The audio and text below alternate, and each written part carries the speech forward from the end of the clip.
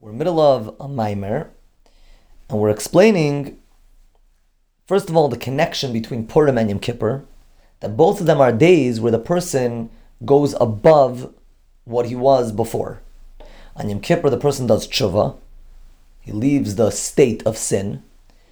And on Purim, the person goes above logic, which is the idea of a geiral going above logic.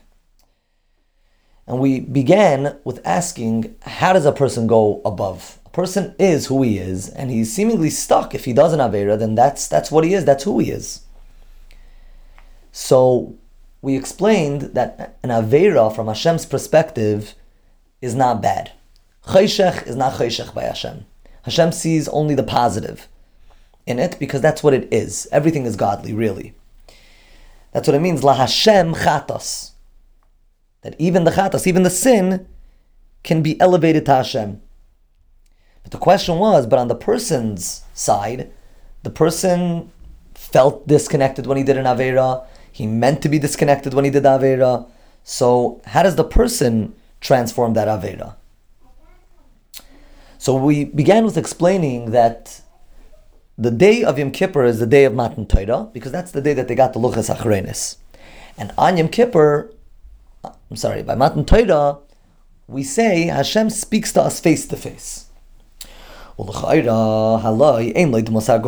does it mean face to face? Seemingly, Hashem doesn't have a body. It's one of the fundamentals of Jewish belief. So what does it mean? He spoke to us face to face.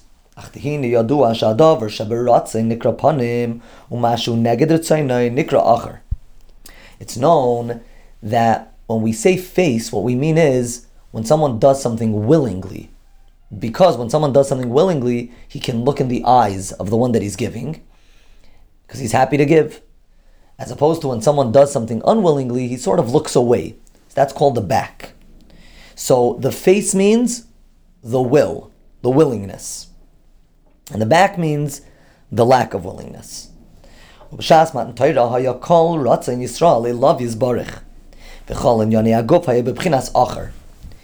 So at Matan Torah, what happened was the Yidden, all of their interest, their entire interest was only in Hashem.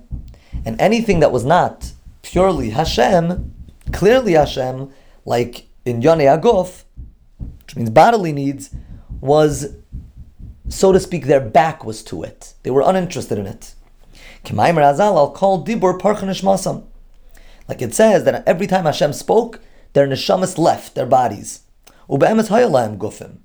They did obviously still have their bodies, and it seems like he's also saying they were still alive, but they were so uninterested in any bodily needs and bodily desires. They were only interested in Hashem, and that's what it means. Their face was to Hashem.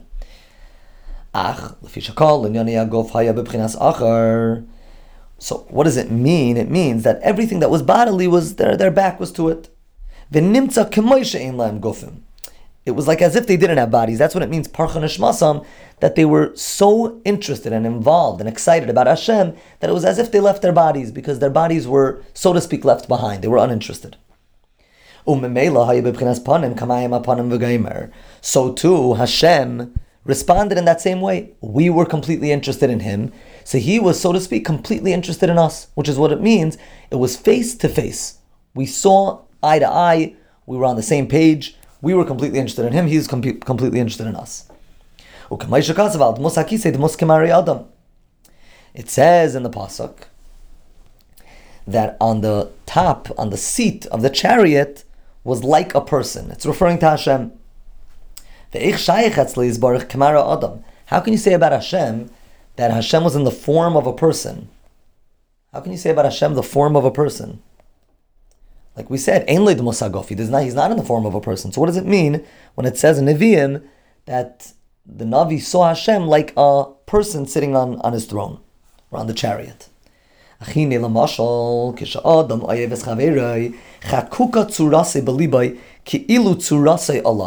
someone really loves someone else, that other person, the beloved, is in the lover's mind, and it's as if the beloved is engraved in the lover's mind.